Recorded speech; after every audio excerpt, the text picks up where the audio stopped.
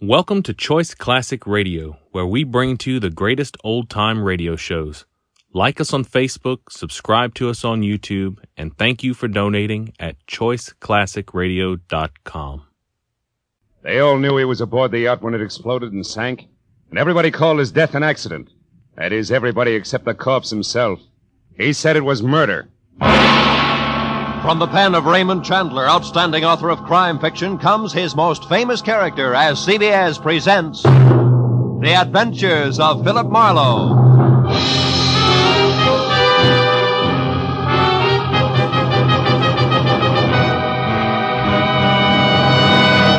And now, with Gerald Moore, starred as Philip Marlowe, we bring you tonight's exciting story, The Restless Day.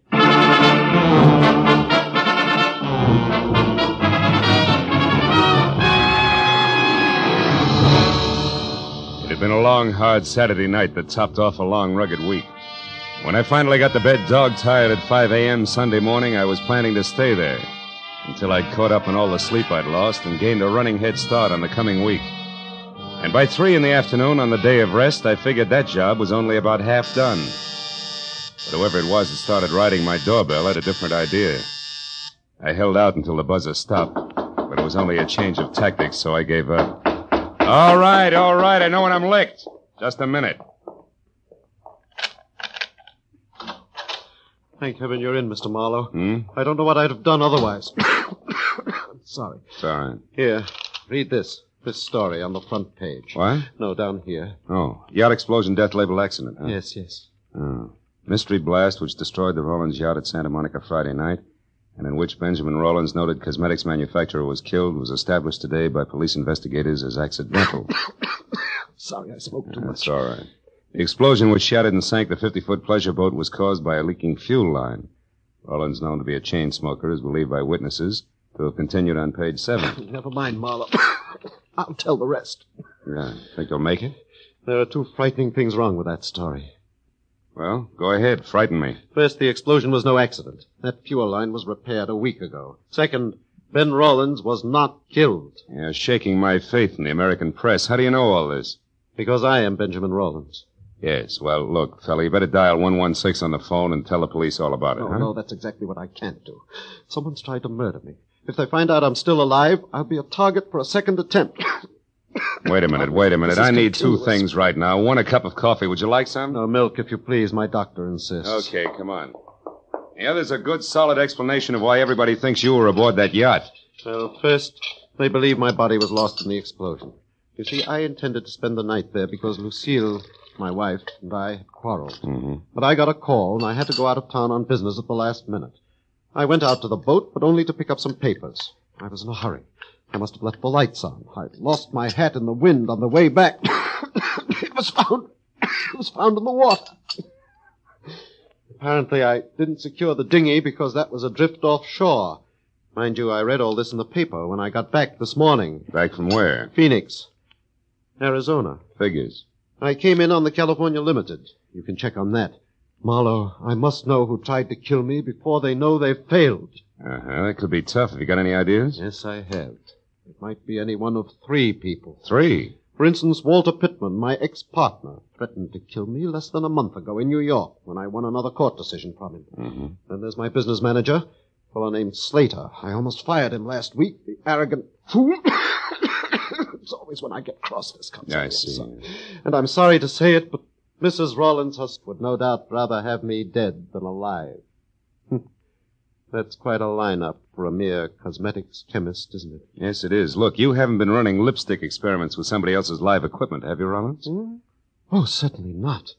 I've been working so hard I haven't time for my wife. To say nothing of another woman. Oh, Marlowe, I'm frightened. I must get to the bottom of this. I'll pay you double your usual fee. Will you help me? Okay, Rollins, it's a deal. If I hurry, I might get in on your funeral. Under the circumstances, that should make somebody due for a very big surprise.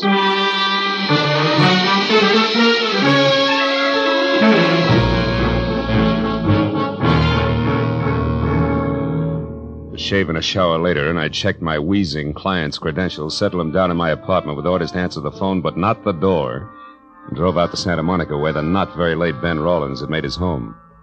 I had a list of names, addresses, and phone numbers of people close to Rollins. That is, close enough to kill. And I decided that Arthur Slater, the business manager, was my best bet for an opener. He had been described as soft-spoken, efficient, and somewhat arrogant. And after I found his cottage on Seaview Drive and walked up to the door, I heard someone inside offering a similar description, but with more color. Mighty routine, Arthur Slater. If you think for 2 minutes you can throw little Angie over any time you feel like it after all the promises you've made, you're wrong. That's just about enough, Angie. Not by half, brother. I know which way the wind is blowing, and it's a nice big wind. Nobody kicks me out, and I mean nobody. So think it over, Mr. Big. Oh, get out of my way. Yes, ma'am. Cute kid. Friend of yours, Slater? Who are you? Another insurance investigator? That's right. My name's Marlowe. May I come in? Yes, certainly. All the others did. Thanks. Who knows? I may be the last. Slater, I've got 3 reasons for believing that yacht explosion was no accident. Not an accident? What reasons are you talking about? For one, Walter Pittman. Pittman? You mean Rollins' ex-partner? You know him, huh? Well, only by name. I never met the man. All right, then. Let's talk about reason number 2, Lucille Rollins. How do you feel about her, Slater? Well, you must be out of your mind, Marlowe. She and Ben fought constantly, yes. Slater, I asked how you felt about Mrs. Rollins. I don't like her. And now, what or who is reason number 3? You are. You had an argument with Rollins last week. He practically fired you. And you think I'd kill him over that? Could be. Look, Marlowe, Ben Rollins drove himself like an overloaded truck. He had a cigarette cough, nervous shakes, and bad dreams. To me, bureau drawer eyelashes and glue-on fingernails simply aren't that important. So we had frequent arguments. Now, do you have any more smart reasons you'd like to discuss, or would you care to leave? Just one thing more. Why does your girlfriend think you're a little stuck up these days? You're becoming a bit too personal, Marlowe. Get out.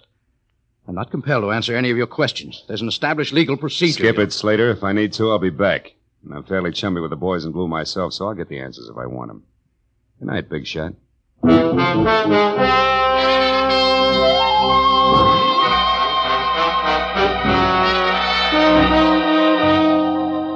Arthur Slater was like a billiard ball, hard to rub the wrong way. And if he did have an angle, he was playing cagey. So as long as I was in the neighborhood and the trail was hot, I figured I'd have a talk with the Spitfire, Angie. It wasn't hard to trail her. A Kona newsboy had heard her get into a cab. The cabbie swore he'd never forget her. Swore again. So finding her apartment was less trouble than unfolding a $5 bill. When I pulled up across the street from her place, I noticed a big car, as big as the average garage and older than last year's college graduate, parked in front. It was a black Pierce Arrow, and someone with a mouthful of cigar hulked behind the wheel. The cigar was pointed at me as I crossed the street. When I went up the stairs to Angie's door, it was still pointed at me. But I forgot about that when the apartment door opened. Angie was relaxed. There were little glints of gold in her green eyes. And the warm lights behind her shimmered on soft waves of hair, the shade of burnished copper. Maybe she was a Spitfire, but at the moment, her damper was down. Yeah? Well, Buster, you got your mouth open. You might as well say something. Angie, who do you think murdered Ben Rollins? Murdered? My mistake, chum. Good night. Just a minute. This is business, honey.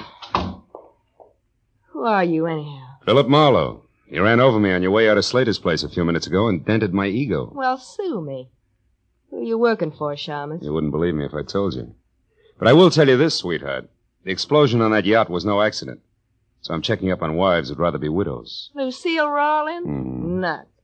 She was rolling in dough either way. She hated her job, but she sure didn't have to kill to quit. Get your compass fixed, Marlowe. Wrong way, huh? Well, suppose Lucille were in love with Pittman, maybe. Pittman? Who's he? Shot in the dark. Tell me something, Angie. Your boyfriend Slater has picked up a lot of push lately. How come? Some big deal they've been working on at the plant. And he makes me sick. It's the first sniff of a success, and suddenly all his hats are too small. Especially his old hats, honey. And you can't blame the guy if he's really on his way up now, can you? Listen, Mac, I'll tell you, him, and the whole world something. Nobody is going to put little Angie on the skids. If there's a heave-ho pulled around here, Mr. Hotshot Slater himself will get it, and right in the neck. So if you happen to be snooping for him, Marlowe, you can putter right back and tell him so. Now beat it. That's not a bad idea. Oh, by the way, what's Angie stand for? Angelica? But don't count on it, brother. Don't count on it.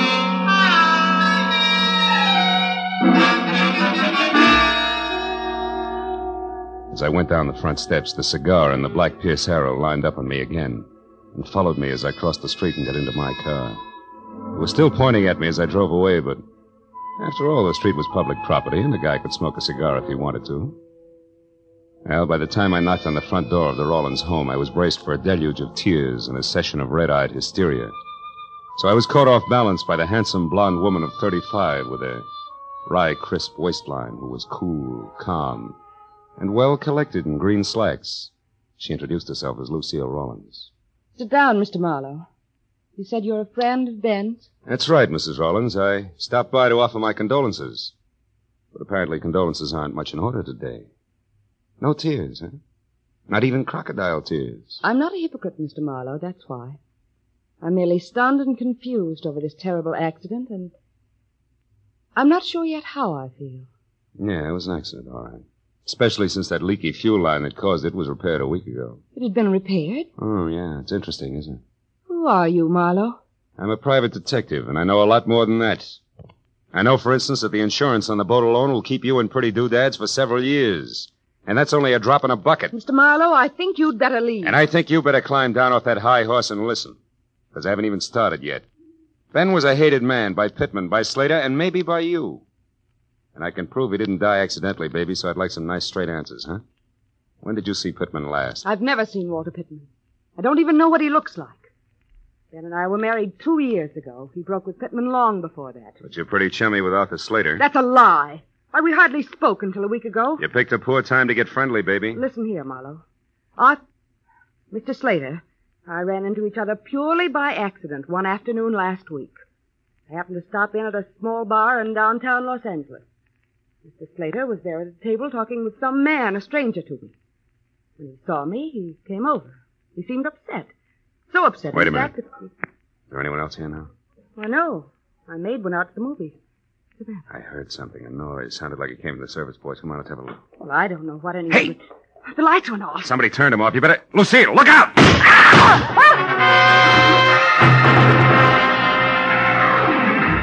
The bullets which had been intended for Lucille had only traveled the width of the kitchen, but miraculously both had missed. Whoever had thrown them moved out fast, because when I got through the service porch and into the backyard, nothing stirred, except the restless ends of a pepper tree. But a second later, a heavy, clanking motor roared on the side street. And I got to the fence just in time to see a boxcar on rubber tires skid around the corner. It was a black Pierce Arrow.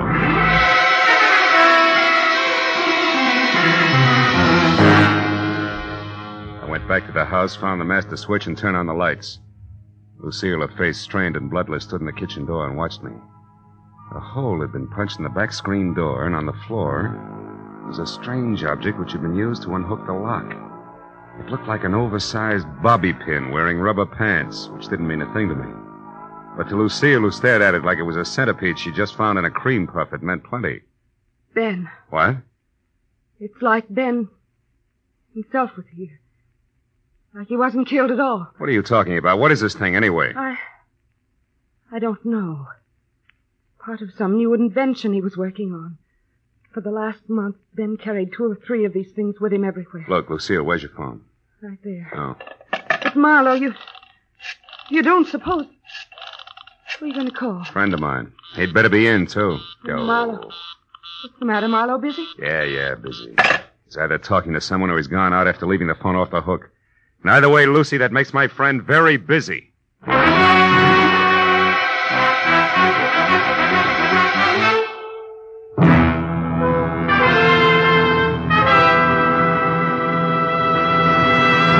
In just a moment, we will return to the second act of the adventures of Philip Marlowe. But first, it may have taken a little detective work finding a much-wanted man last week, but an unprecedented number of listeners seem to have turned Philip Marlowe. For Jack Benny's largest audience this season found him here on his opening show on CBS. Tomorrow night, Jack will be back with Mary, Dennis, Phil, Rochester, and Don for more of the fun that's made the Jack Benny Show the #1 comedy in radio.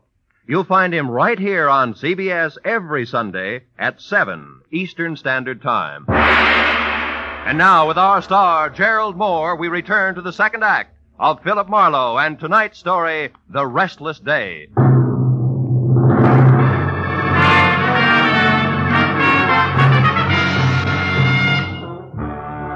When I left Lucille Rawlins, the feminine target, for tonight. I headed for Angie Gordon's, where I'd first seen the man with a cigar in his face, who I suddenly figured might be Walter Pittman. And as I drove, I felt like my brains had spent the night playing leapfrog in a squirrel cage. Because any way I call the dice, every one of my clients suspected of murdering him somebody else. And just to keep things from making any sense at all, I suspected my client. I pulled up near Angie's and saw the Pierce Arrow parked, lights and a man with cigar out.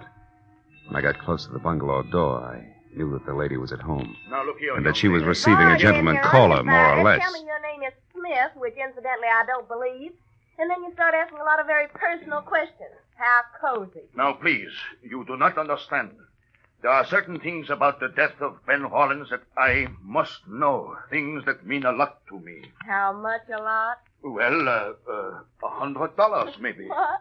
Now, don't tell me that's all you could stuff into that briefcase there in your hand. Listen, girl, I must know whether that explosion on the boat was an accident or not. The police let it go as an accident? Never mind that. You are Slater's girl. You must know something about him as well as the other one who was here. Now, you tell me. Quick. Stay away from me, you big lug. I don't know anything. Tell Let me. go of me, Ma. Let go. You heard the lady, Pittman. Let go. How do you know my name? I read tea leaves. And while we're all asking questions, do you mind telling me why you were throwing bullets at the chinaware on Mrs. Rawlins? I did no such thing. I don't even know Mrs. Rawlins. You're a liar, and it's dull as the sauerkraut. The gun in your pocket will prove it. I have no gun in my pocket. Here, look for yourself. All right, I will. But if it's all the same to you, I'll start with your briefcase. Give me that. Why, so you can get to the gun first? No, because all right, Mr. Smart Man. Go ahead and look. See for yourself that there's absolutely nothing there that concerns you. When I get my hands on you, I'll break you in Stand still, two. Marlowe. And don't look so astonished, friend. It's called a gun. Why, you little...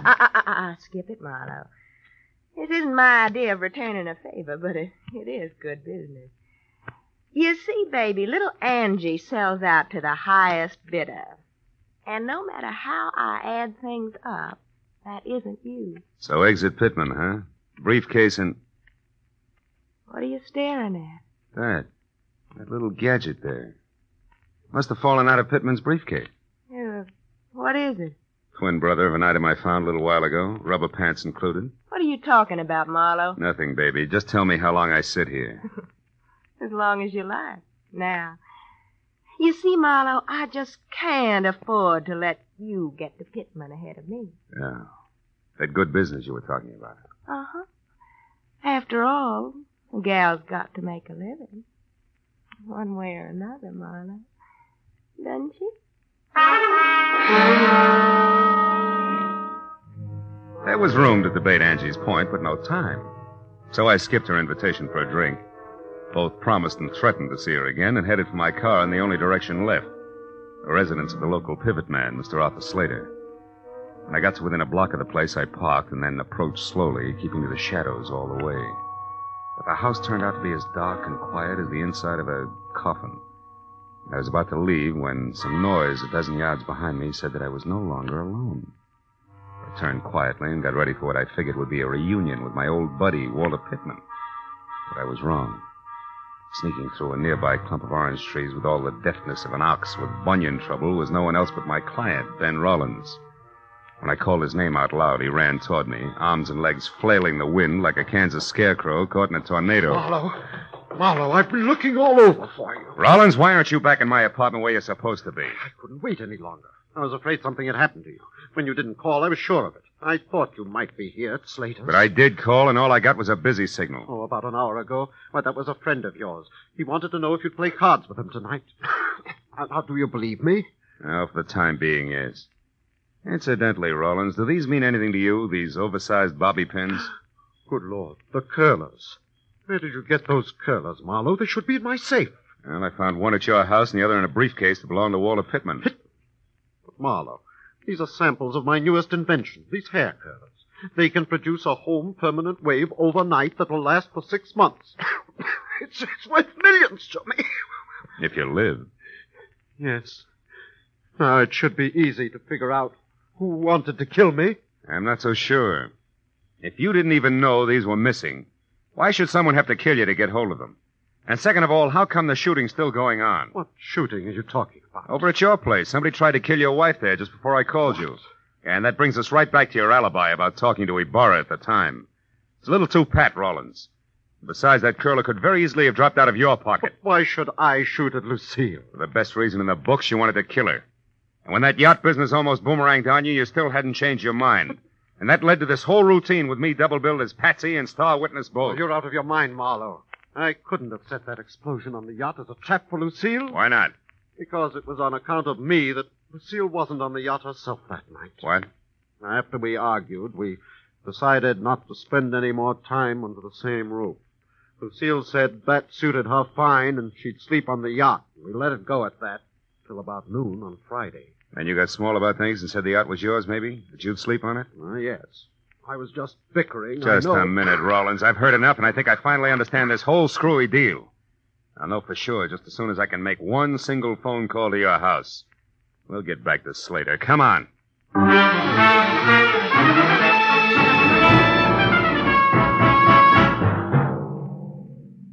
When I got to a telephone and through to the maid at the Rollins place, I was almost positive that in another minute I'd have both a solid answer for my client and a couple of clumsy customers for the law. But when the shaky voice at the other end of the tube told me that Lucille had just left the house in high gear, after mumbling something about a place called Inspiration Point, I stopped being confident and started to worry. And when I tossed the jackpot question at the maid and got the winning answer, that worry became something worse, and it must have showed. What is it, Marlowe? What did you find out? Too much to explain now. Where's Inspiration Point, Rollins? About a mile south of here, straight along the shore. Good. What kind of a car does your wife drive? A blue Nash. What's Inspiration Point got to do with Lucille, Marlowe? Everything. Now, look. You call the cops and tell them to get out there as fast as they can. Do you get me? As fast as they can.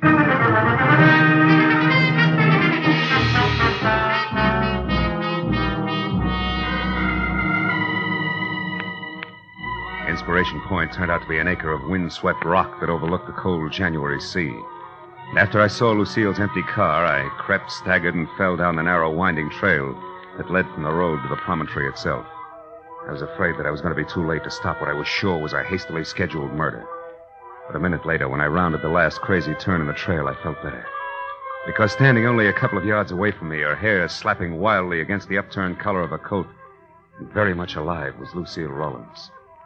I was about to breathe a sigh of relief when suddenly I caught the expression in her eyes. I turned to follow the line of her unblinking gaze, and I knew that I hadn't arrived any too soon. Because the lady was being held at the point of a gun held by Arthur Slater. I closed my hand tight around the Colt 38 in my pocket and moved closer. When you called me at the house, you said that my husband was alive and with you. Why did you lie to me? Because I knew that would bring you running. And I had to be alone with you, Lucille, so I could do what I missed doing last time. Last time? You mean the yacht? You did that? Yes. But somehow or other, Ben was out there instead of you. So that accident was a waste of time. But this one, the bereaved wife who jumped or fell to her death from the edge of Inspiration Point, won't be. But why, Slater? Why do you want to kill me? There's no time to explain, Lucille. And we'll take time, Slater. Marlowe, you! Yeah, me. Marlowe! Marlowe, he's going to kill me. Yes, honey, I know. He had to. But why, Marlowe? Why? Because he stole your husband's invention to sell to Walter Pittman. He was going to go into business with him. And now when the cops get here, he's going first to a hospital and then to jail. A grand larceny and attempted murder. Attempted murder? What about Ben, Marlowe? Ben was a near miss, honey, nothing more. You'll see what I mean in a minute.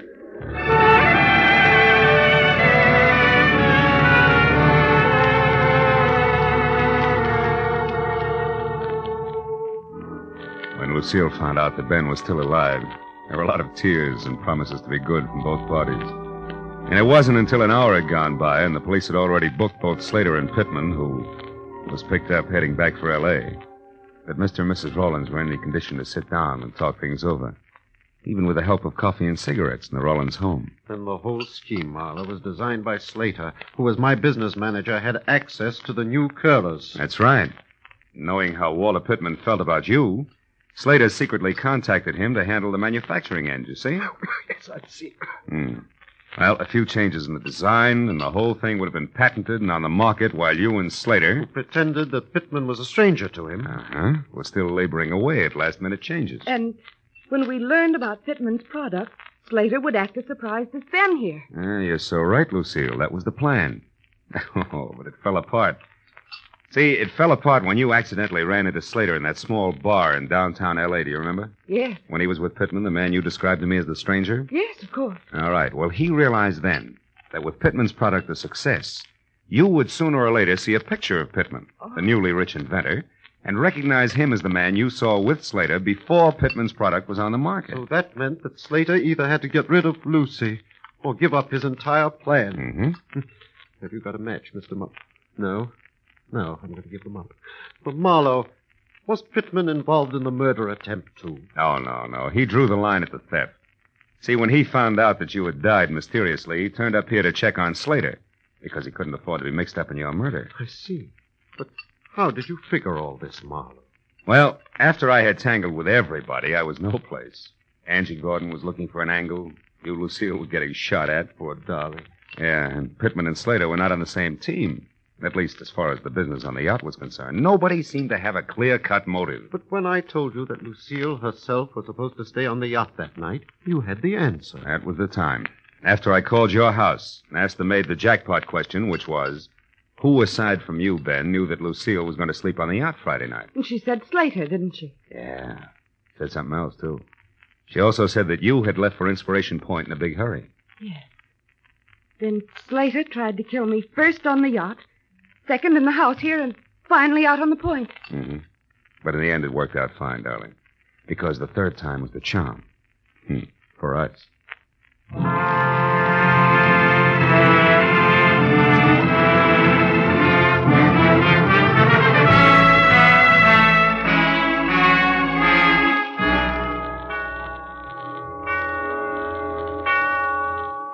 Well, by the time I was through tying in all the loose ends for my client and his wife, it was 3 o'clock in the morning, and I was dog-tired all over again. When I got into my car and started away from the place, Ben and Lucille were standing in the doorway waving at me and smiling. So as I drove back toward L.A., I forgot about the sleep I was missing and thought about them. A couple who couldn't get along until one or the other of them had been robbed, dynamited, and shot at. Yeah, I guess it's really so. As the old bromide has it, the path of true love never does run smooth. Smoothly. It's smooth.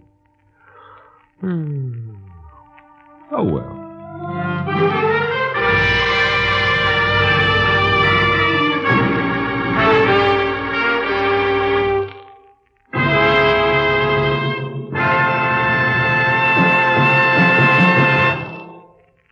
The Adventures of Philip Marlowe, created by Raymond Chandler, stars Gerald Moore, and is produced and directed by Norman McDonnell.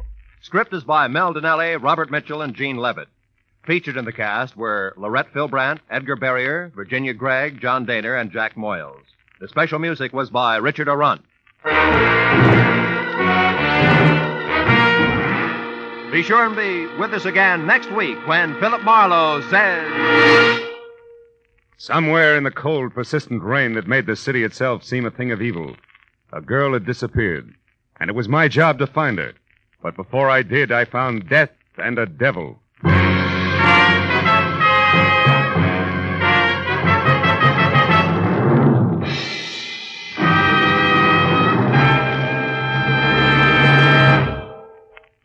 The Jack Benny Show's on CBS Sundays at 7 Eastern Standard Time, and comes right in the middle of 90 minutes of wonderful comedy on CBS's new early Sunday evening lineup. Immediately preceding Jack's show, you'll find Spike Jones and a Spotlight Review at 6:30 Eastern Time. And following the Benny Show, Amos and Andy take over with their inspired humor. Listen to Spike Jones and Amos and Andy over most of these same CBS stations tomorrow, flanking Jack Benny. They add up to 90 solid minutes of merry Sunday listening on CBS. Now, stay tuned for Gangbusters, which follows immediately over most of these stations.